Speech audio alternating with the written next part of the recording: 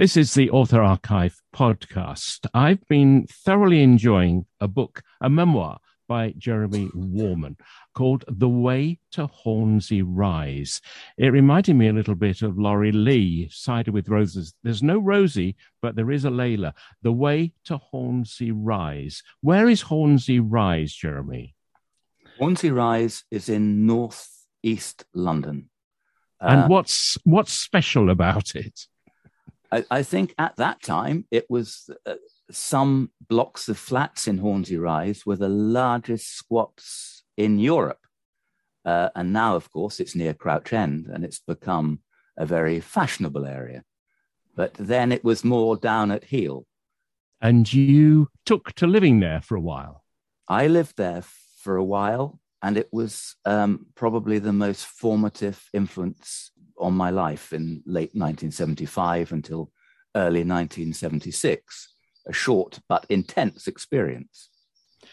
The memoir, when you woke up and found yourself alive in this world, and we all do that and find, if we're lucky, there are two people that are interested in us that we call parents. Mine weren't the ones that I would designed if I could have chosen. What were yours like? Well, they were the core of my problems in some ways. And my mother was a very charismatic, very attractive alcoholic. My father was a solid middle-class professional man. He was a chartered surveyor, 13 years older than my mum, who in his early days had a very successful life. But I think they'd had a very disillusioning marriage. And so the veneer of my very middle-class life in Surrey was that. It was a veneer. And my father was an alcoholic too and grew very ill. So that was the background that I was working from. And did that mean that you were a miserable Jeremy, or did they make it all right for you? That's a good question. The truth is, I wasn't especially a miserable Jeremy. In the early days, it was rather an idyllic little childhood. I'd gone to a rather smart little pre-prep school, if you like, on the Wentworth estate, and I had nice friends, and my mum was full of fun. And it wasn't so bad. It grew progressively worse as my mother became more alcoholic and as I realized what was going on. But the early days were happy. I was a happy little kid, you know. What expectations were there? You used the description middle class, and I hoped growing up that this class thing would just melt away in the summer sun, but it hasn't. Where were you on the chart? We were well-to-do middle class, and I mean the kind of environment I moved in, and my mum moved in, I think you would call upper middle class.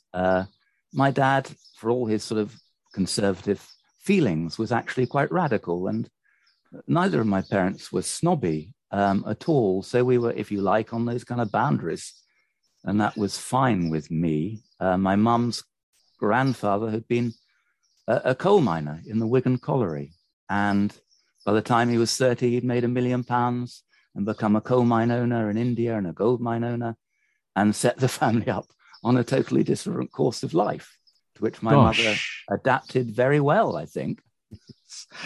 One of the early chapters in your memoir is when you and your mum meet a woman who was born into the world as Diana Fluck. Yes. That changed her name. Yes.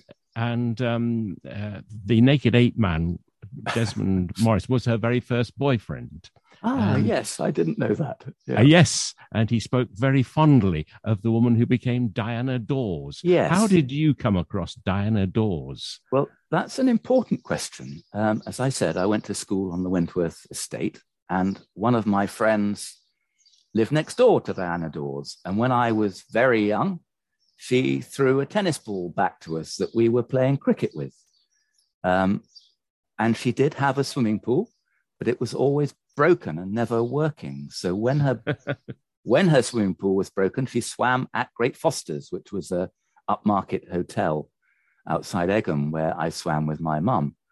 And we went in one day to swim, and she recognized me and did ask me, oh, how's my little cricketer? And after that, my mum and her struck up a kind of an acquaintanceship. And I think my mum was invited round there to a party or to drinks a few times. They liked each other, and they might also have known people in common on the Wentworth estate, mutual friends and so on. I can't be totally sure about that. In this memoir, I've tried to be scrupulous about the truth, but all those little details are impossible quite to know. So did that give the young you just a peek through the curtains of celebrity? Yes, it did. It was both embarrassing and kind of flattering, and my mum lapped it up. She thought this was great. So yes, I think it probably did do that. Yes. You talk about, you try to be scrupulously honest. Yeah. But I always think that if it's easy to read, it's probably because it was well written, and it is delightful to read. But did you have to scratch your head from time to time, or did the memories just flow? I think something that set one of my mother's lovers was Neville Prideaux, Uncle Neville. He'd been in the Indian Army, and he committed suicide in 1964, and he'd lived in the bottom of our house. And I found an auction where his OBE had been auctioned in about 2015. And that just opened up all kinds of memories. And then from then, I think I dealt with those memories truthfully. Of course, in a memoir, dialogue is partly made up, and the scenes are maybe extended a little, but the basic nuggets of it are true. And I think people could test that proposition out. Did Jeremy go to prep school? Did he run away when he said he did? And so on. And that was very important to me. If you knew, looking back, that your mother had lovers, were you always secure of where your genetic inheritance came from? No, I wasn't secure about that. And I'd often, as I got a little bit older, I thought, oh, well, Uncle Neville could well have been my father.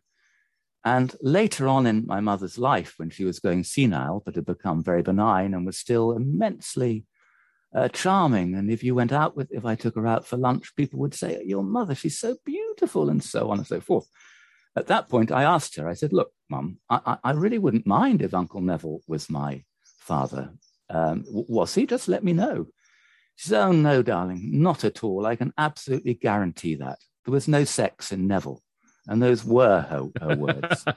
And that was my mum, and I could just tell she was telling the truth. And my dear old dad, after thought that he was my dad. Yeah. Right. You mentioned casually there the running away from school, which you did do. Which I did, yeah. Why? When I was 13 and I'd left my prep school, which was a terribly tough prep school where I'd boarded, Haileybury Prep School in Windsor, and I'd survived that in the end fine. I'd become sporty and I made people laugh. I was okay. I felt more secure at school than at home. My mother that summer had her first of her really sort of bad episodes where she became violent and aggressive, and she was having an affair with the man who drove my dad to work, a chauffeur, if you like. Not that we were that posh really, but he had to get to work. It was a horrendous summer. I went off to my public school, Haileybury in Hertford, and the school would have been bearable. After my prep school, I could have survived anything. But I was terrified about what would happen to my mum if I wasn't at home. And after a month, I just made up my mind I had to be at home. It really was, I think, as truthful as that. And within the first term, I ran away 3 times. And they knew I wasn't going to go back. And that was it. So you become a bit of a problem. What did they do with you? I'd become a big problem, and no one really knew what to do with me. And I'd become a problem, and if you like, an embarrassment. But then, by good fortune, a nice teacher from my prep school, Mr. Blundell, had set up a little tutorial college in Windsor, the Windsor Tutorial College. And 6 months after I ran away, I ended up there. And it was full of rejects and actors' daughters and all kinds of odd bods, people like me. And I felt at home there. And that was okay. You fitted in. I fitted in fine, yeah. So where are we? What year are we now? That would be 1968. 68 and a half, as it were. So that would be 68 or 1969. I mean, I feel that's quite important because 1967, famously the summer of love. And yes. I think all of us that were alive at that time, music was a big thing, wasn't it? It was a huge thing for me. And I can say this with all truthfulness. The first album I bought and loved was Sgt. Pepper's Lonely Hearts Club Band in 1967, when I was 13, from Record Wise in Egham. I played it all the time. I cherished it. It meant a new universe to me. And that set me off on a path that was, different from what might have been expected from my background, if you like. And I've kind of never looked back, even now, really. And did music these days, when you can stream it, seems expendable? And you don't listen to a whole album, you listen to a track. Well, you listen to half a track, maybe. But did you find comfort and solace in that record? Yes, that's an excellent question. The answer is I did. And all kinds of records after that, as I got a bit older. Neil Young, Joni Mitchell, a little later, I think, the Incredible String Band, or maybe the similar time. They kind of meant everything to me. They were a kind of a security and a kind of a way out. And I trusted it. Yeah. Yes. Didn't you feel that sometimes you could be lonely in the universe, but the people that made that record were like you, so it was less lonely? I felt exactly that. Yes. So you're at this school, which is a mixed school. It was a mixed school, yes. Tell me about that. It was a little bit bohemian, but the teaching wasn't too bad. And I was beginning to get interested in girls and sex and stuff. And this lovely girl joined who I just liked very much. And she was very good looking, Layla. And we got to know each other. And that was my first intense emotional and sexual experience. And she was a mixed race. Her dad was a Caribbean, but of Indian descent, and he was a solicitor. We got on very well for some years. Yeah. I mean, she sounds very exotic and totally delightful. Yes. I mean, as a lad, probably not totally self-convinced of your own work, did you feel that she was probably a little bit out of your league at some point? I felt she was much out of my league. And, she was a very mature kind of 15-year-old, and she was a kind of very attractive 15-year-old that all the older boys with cars or whatever would ask her out. So I didn't think there'd be a chance for me, but I was driven by desire and lust and also great admiration for her. I liked her very much. And you write about her brilliantly. Do you ever think, I wonder what happened to her? Do you ever think, wonder where she is now? Yes, I do think that. We broke up because our parents sort of broke us up, and she moved away. I was asked to leave the Windsor Tutorial College because of our relationship. Then she went out with one of my good friends, and then she wanted to go out with me again, but I kind of just got over my heartbreak, so I didn't. And where she is now, I do not know, and I'd love to know. Heartbreak, it takes a while to get over, doesn't it? It does. Yes, indeed.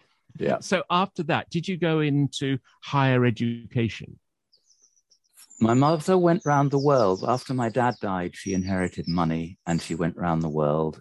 And I was left in Egham, and I gave up at the Windsor Tutorial College. It was hopeless, and the A-level scheme there was rubbish. So I got a job at Record Wise, and then I got a job for a local newspaper selling advertising stuff. And then eventually I was actually offered a Thompson training course. And oddly enough, I don't regret not taking that, even looking back now. My A-levels, I did them later at at Brooklands Technical College. I got a couple of crappy A-levels. And in the end, I ended up at the Polytechnic of North London doing a philosophy degree, which is actually very good. But I just didn't like it. It wasn't really what I wanted to do, but I did see it through and finished it. And that's funnily enough, memoir ends. Yeah. Funnily enough, I was offered a place at that place once, and I went to Okay. see it, and I didn't like it, so I didn't No. go. Yeah. What I did envy you was the job at the record shop in Windsor, because I remember buying records there. I thought that would be a dream job. Yeah. In fact, for a little while, I was running his little tiny branch in Staines. And yes, I did like it, but that branch shut down, and I thought, well, I can't make a living at this.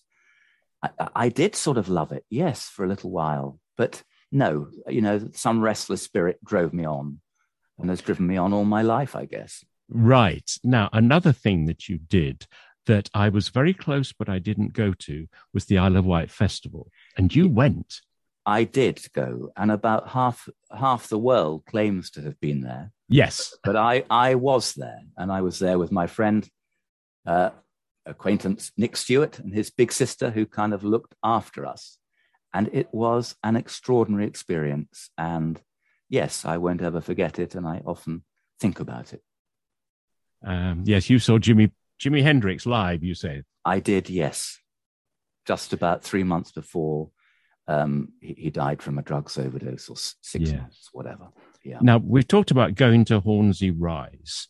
It was the time of the counterculture. Was the counterculture living in your bosom at that point? It was. For me, it was a very exciting possibility. I like the ecological aspects of it.